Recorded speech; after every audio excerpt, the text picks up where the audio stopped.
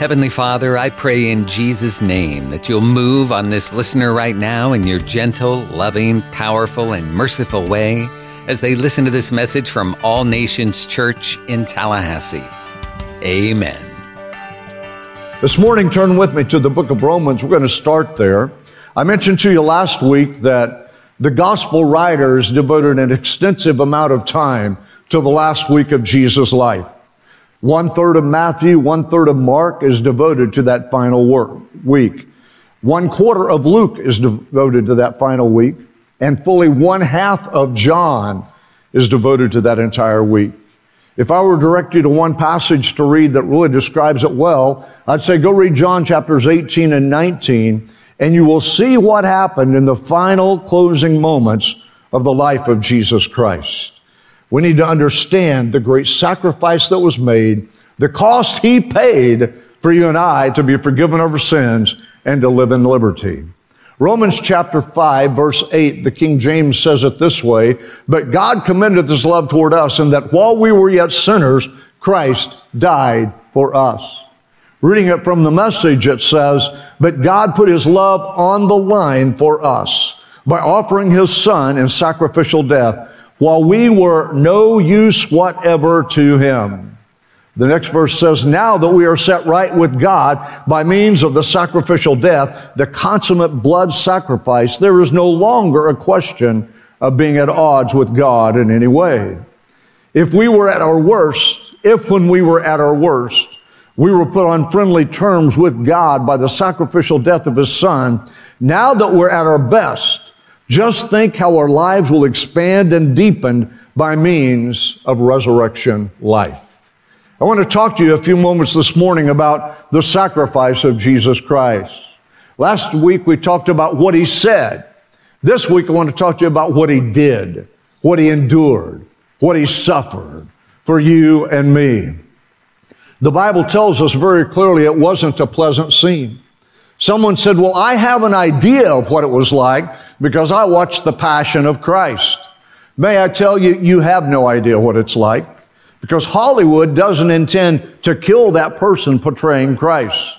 Yes, they may be able to put makeup on them. They may be able to somehow try to portray what occurred. But the Scripture is where you find the source for what happened to Jesus Christ from the moment He was arrested in the Garden of Gethsemane until He died on the cross. Hollywood can never, ever replicate that because they're not trying to kill the guy. You need to understand that every action, every moment the Jews and the religious leaders took was for one reason and one purpose, and that was to kill Jesus Christ. They wanted Him dead, whatever the cost, no matter what laws they had to break, regardless of what it may look like, they wanted Him dead. So today, let's talk about what Jesus endured. You know, He was arrested at night in the Garden of Gethsemane. His arrest and His trial before the high priest and the Sanhedrin was completely illegal by their own laws. They didn't care what it took. They didn't care what laws they had to break. They were going to kill Jesus Christ.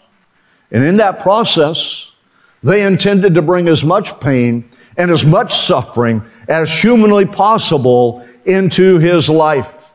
It says He was arrested in the Garden of Gethsemane, brought before Ananias and then Caiaphas, who was the high priest.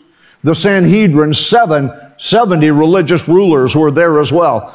The good thing to note, the Apostle Paul, his name at that point was Saul, that's his Hebrew name. He was a member of that 70 that pronounced death judgments upon Jesus Christ.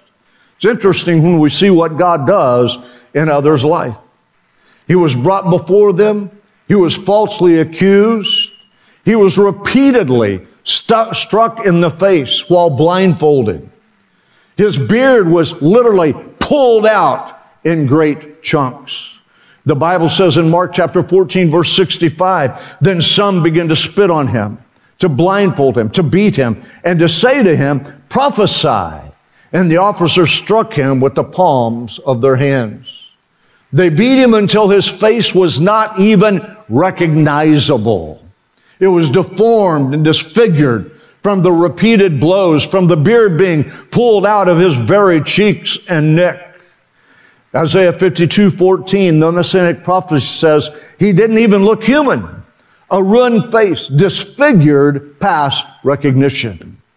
That's a beating when you can't even know or recognize who that person is or was.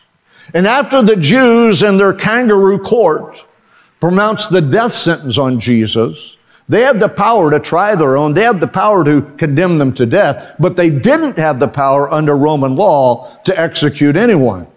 So they took him before Pilate, and they wanted him to be there early because the Romans heard their cases in the praetorium very early in the morning. So they took him before Pilate, and Pilate examined him and questioned him and determined there's no reason for this man to die. He actually said to the Jews, I find no fault in him.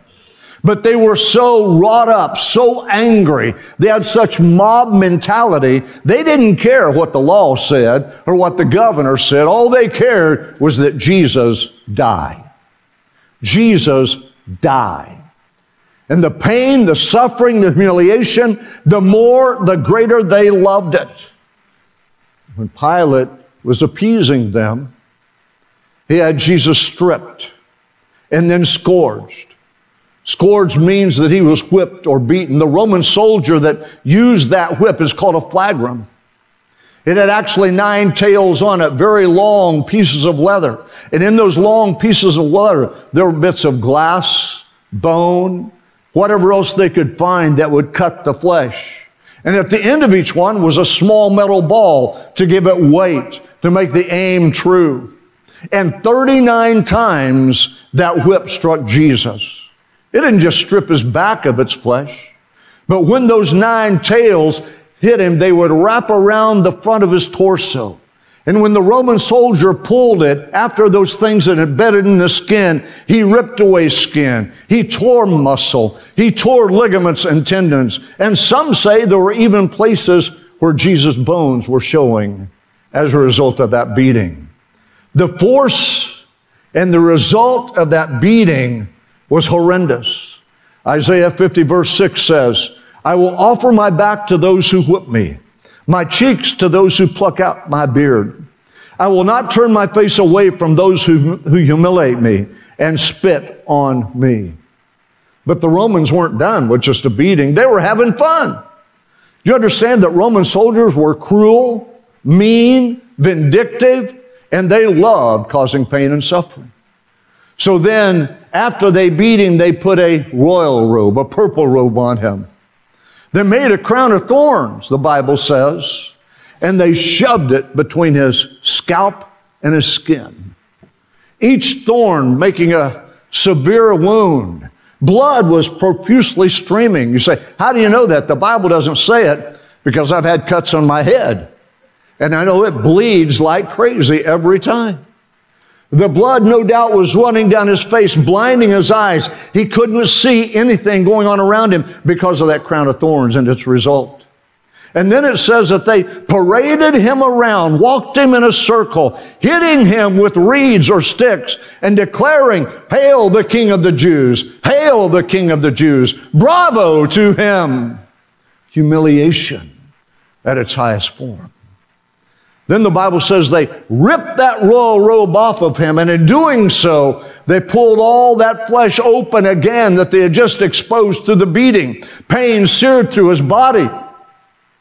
I doubt that there's anyone in this room that can even imagine the depth and the level of pain that Jesus endured.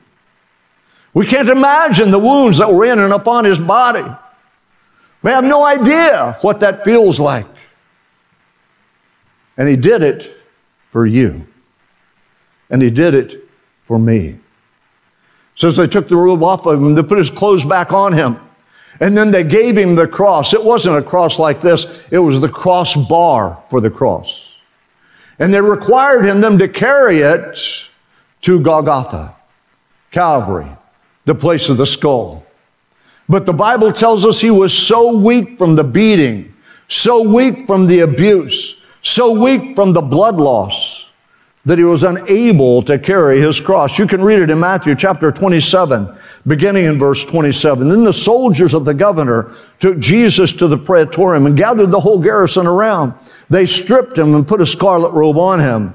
When they had twisted a crown of thorns, they put it on his head and a reed in his right hand. They bowed before him and mocked him, saying, "Hail, King of the Jews."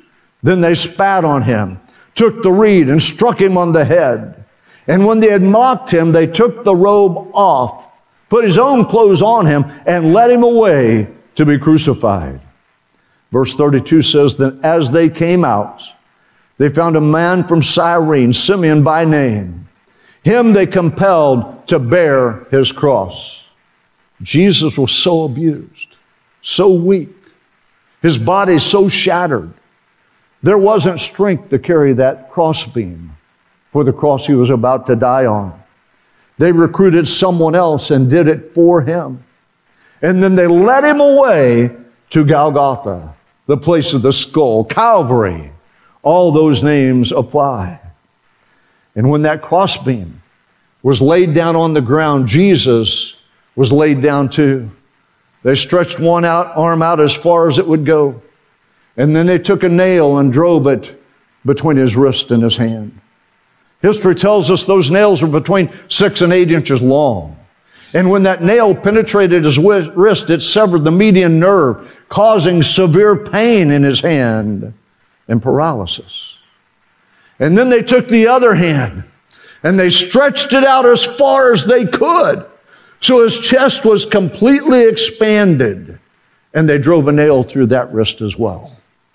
And then the Bible says they laid down the vertical post, and they took his feet and bent his knees upward so his feet would lay flat upon that cross.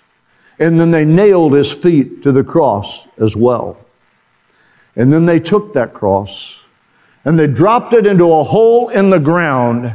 And when it fell into that hole, his shoulders, his elbows dislocated.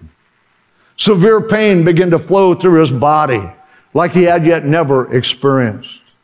He couldn't breathe because his chest was expanded and he had no way to get another breath. So he had to push himself up on his feet against those nails to catch a breath. His breathing became harder, more labored, more intense. His heart began to beat faster and faster and faster because of the loss of blood, because of dehydration, because of the pain that he was experiencing, because he couldn't breathe. And you know the story. Less than 6 hours later, he breathed his last breath. And when he breathed his last breath, this is what he said. And it should be good news for all of us today. He said, "It is finished." Now to the Jews and the Romans, they thought that that meant he was going to die. He gave up the ghost. He quit trying to live. But that is not at all what he meant. What he meant is that the penalty for sin that rests upon every human being at that moment in time had been paid in full. It's finished. It's finished. It's finished. Romans 6:23 says, "For the wages of sin is death, but the gift of God is life through Jesus Christ." Every one of us stand in the place where we have to pay the price for our sin. Every one of us are already judged guilty for the things that we have done, for being disobedient and rebellious against the commands of God. But when Jesus declared it is finished, that statement carried with it hope for every generation, for every man, woman, boy, and girl across the entire world, regardless of language, regardless of culture, regardless of skin color. It brought good news that whosoever will may come to him. Oh, friend, we need to understand when he said it is finished, he was speaking down through the ages. He was looking to 2023. He was seeing people at All Nations Church this morning, and he's saying to us, it's over. It's finished. It's done. The battle has been won. I paid the price. When you call on me, never again will you be judged for your sin. It's finished. It's finished. It's over. Then he was taken from the cross. And may I tell you, he was dead. D-E-A-D, dead. There was no life left in that physical body. Some would tell you that he was simply unconscious, simply in a coma, that he was swooning. But that is not the case. His death paid the price for our sins. And then when they took him from the cross, those Jews, those little wily devils, said, we know what he said. He said, 3 days later, I'm going to rise again. So we want a Roman guard on this tomb. We want it sealed so he can't get out, so his disciples can't steal his body, so that they can't say he rose again from the dead. That was their answer to the death of Jesus Christ. When we think about it, we realize that our sin has made us captive in a place we cannot escape. It's as though we're in the tomb. A stone is rolled across it. Satan has guards making sure we don't escape from that sin. But the good news is, 3 days later, the angel of the Lord rolled the stone away, and he said to the women, why seek ye the living among the dead? He is not here. He is risen. Hallelujah, the greatest comeback. Talk about that next week. When we think about death, often it scares us. It's a topic and a subject we want to avoid. We hate to think about it, and we don't at whatever the cost. We fear dying. We fear dying alone. We fear dying a painful death. We fear what may happen after we die. We fear the unknown, and death is the ultimate unknown. We fear death because of our sins. We fear death because we will one day stand before God. So death brings great fear into our lives. And we live as though we're never going to die. When we have issues we can't deal with, we self-medicate. We bury ourselves in our work. We find hobbies and habits to take our mind away from the certainty of dying. Martin Luther said it this way, we should live with the day of our death constantly before our eyes. That way we won't be surprised when it comes. And it will come. You see, death is no respecter of persons. The statistics are true. One out of every one human is going to die. It's absolutely true. One day Warren Buffett is going to die. And so will the poorest peasant in a village in Bangladesh. Death is the sentence that each one of us have to face. But when we understand that death is not the end, that Jesus conquered death, then we understand there is life beyond the grave. Death belongs in the realm of Satan. But when we come to Jesus Christ, we have the hope and the promise that even though I may walk into the valley of the shadow of death, I will have no fear because He is with me. See, often Christians fear death, and as a result, we limit what God can do in our lives. We restrict what He can accomplish through us because we're afraid to put ourselves in dangerous places. May I tell you that God will never lead you to a place, but what He has already equipped you and empowered you and enabled you to walk through that place. Now, I know in the modern Pentecostal church that when we see things coming against us, we want to avoid them, be delivered from them at all costs. But sometimes, friend, God's way through for us is to face it, to encounter it, to overcome it by being men and women of faith who say it doesn't matter what you throw against me because I've already won the ultimate victory. You killed Him, but He rose again on the third day, so I know I can walk wherever He leads me without fear. Without fear.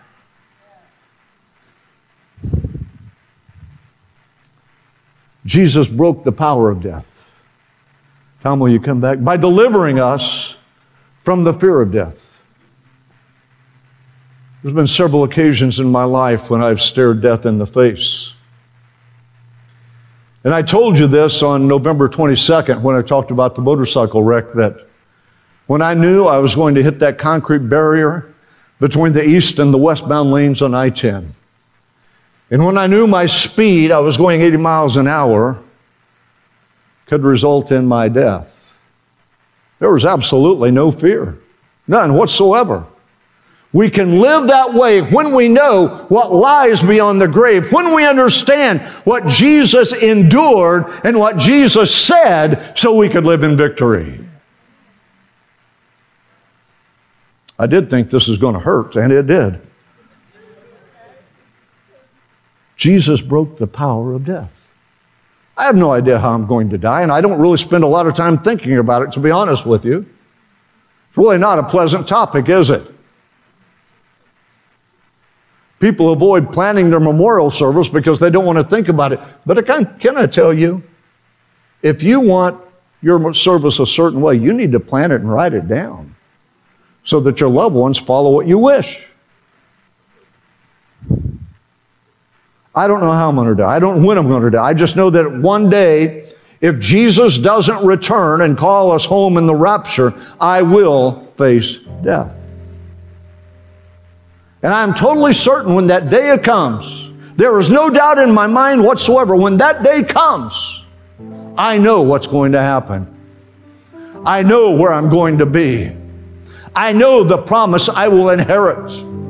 And the moment I breathe my last breath, I will be in the presence of the living God, and I will dwell with Him forever and ever and ever and ever. Oh, I told someone recently, if I'm ever at the place where I see eternity, where I see heaven, mark your calendar, I'm not coming back. Because it is so much greater over there.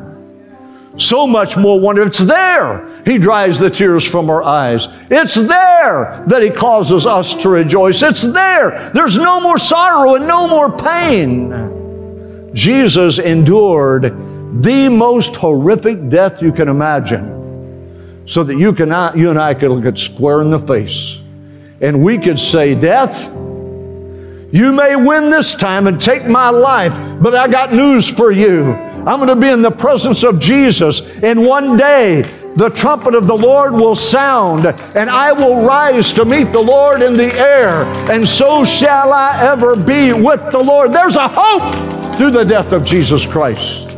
There is promise through the death of Jesus Christ. There's assurance that we'll be in His presence.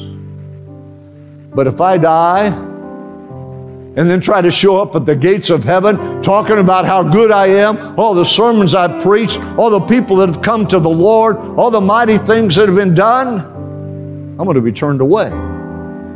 Because my good works won't get me there. The things I've done will not get me there. The only way to heaven is through the sacrifice of Jesus Christ. By admitting you're a sinner. By asking Him to forgive you. By inviting Him into your life and becoming the Lord of your life to guide and to direct your steps. If it's left to my good works, I have no chance of getting in. Nada. Zero. Zip. It's not going to happen. But if I rely on His sacrifice, and if I am covered by His blood, if He has forgiven me of my sins, if I'm a child of the living God, the gates are thrown open. I am welcomed and received into eternity forever and ever and ever. Because He chose to die. Wall Street Journal several years ago published a cartoon. Showed a man walking toward the gates of heaven. And the closer he got, he saw a sign over those gates, and it said, "No deals." No deals. See, when you get to that point, it's much too late to try to bargain with God or deal with God or accept what Jesus has done. But we're on this side of the cross. We're living in the age of grace. And today, Jesus is saying, "Come unto me, all ye that are weary and heavy laden, and I will give you rest." He's saying, I came to seek and to save that which was lost. He's looking for you today. Holy Spirit is drawing you this morning, and He wants you to answer the question that either in this life or the one that follows, every person will have to answer. Do you believe that Jesus Christ is the Son of God? Do you believe He died on a cross as the sacrifice for your sins? And do you believe He rose again from the dead on the third day? It's a yes or no answer. It doesn't take logic or reasoning. It takes surrender and submission to the Lord God Almighty. Either you believe it or you don't. There is no middle ground. And there is no other way into heaven except through Jesus Christ, our Lord and Savior. Because we live on this side of the cross, we have forgiveness. We have hope. We have future, all given to us because Jesus said on the cross, it is finished. Satan is defeated. We're free because of His sacrifice. Picture this with me for a moment. In Luke chapter 23, I believe it starts in verse 39 if I remember right. You'll find the narrative of Jesus hanging on the cross and two thieves on each side of Him. It says that one of the thieves began to cuss Him, rail against Him, saying, if you're really the Son of God, save us and save yourselves. The other thief said, don't you realize we're here because of what we did? He's here as an innocent man. And then Jesus said to him, today you'll be with me in paradise. I want you to think about this for just a moment. And this is just but think about it. Think about that thief on the cross when he died, walking up to the gates of heaven, and the angel of the Lord saying to him, who are you and why are you here? All he said was, I don't know. That man told me to come. What right do you have to be there? I don't know. Do you know the doctrines of the church? Never heard of them. Do you believe in sanctification? Never heard of it. Do you believe in redemption? I don't even know what that is. Finally, he says, well, why are you here? And he responded, the man on the middle cross said I could come. The man on the middle cross said I could come. And he's saying to you and I today, come, come, come. Stand with me this morning across this room. You're in this place today and you need to come. You're online today and you need to come to Jesus. Right now, right where you stand, without any further invitation. He's saying come. He's saying come. He's saying come. Just step out and begin to come. Come into this altar. We're going to pray together. God's going to touch you. His power and His strength is going to flow through you. Come, He says. Come. If you need forgiveness, come. If you need hope, come. If you need restoration, come. If you need Him to do something or anything in your life, right now, step out and come. The invitation is for you. The invitation is for you. You need healing? Come. Everything was taken care of when He declared, it is finished. Come. Let Him touch you. Let Him forgive you. Let Him heal you. Let Him manifest His life in your life today. As Tom begins to sing this song, you step out and come. You made it to the end of the message, and now what? Is God leading you to make a change? Are you needing a good church home where you can grow and help others grow as you fulfill your part in the body of Christ? Then we invite you to join us at All Nations Church on Sharer Road in Tallahassee, a multicultural church founded on the truth of God's Word and the power of the Holy Spirit. Our Sunday morning service is at 10:30 and Wednesday night service at 7, plus youth group and kid power and small groups and more. For more information, visit our website, allnationstallahassee.com.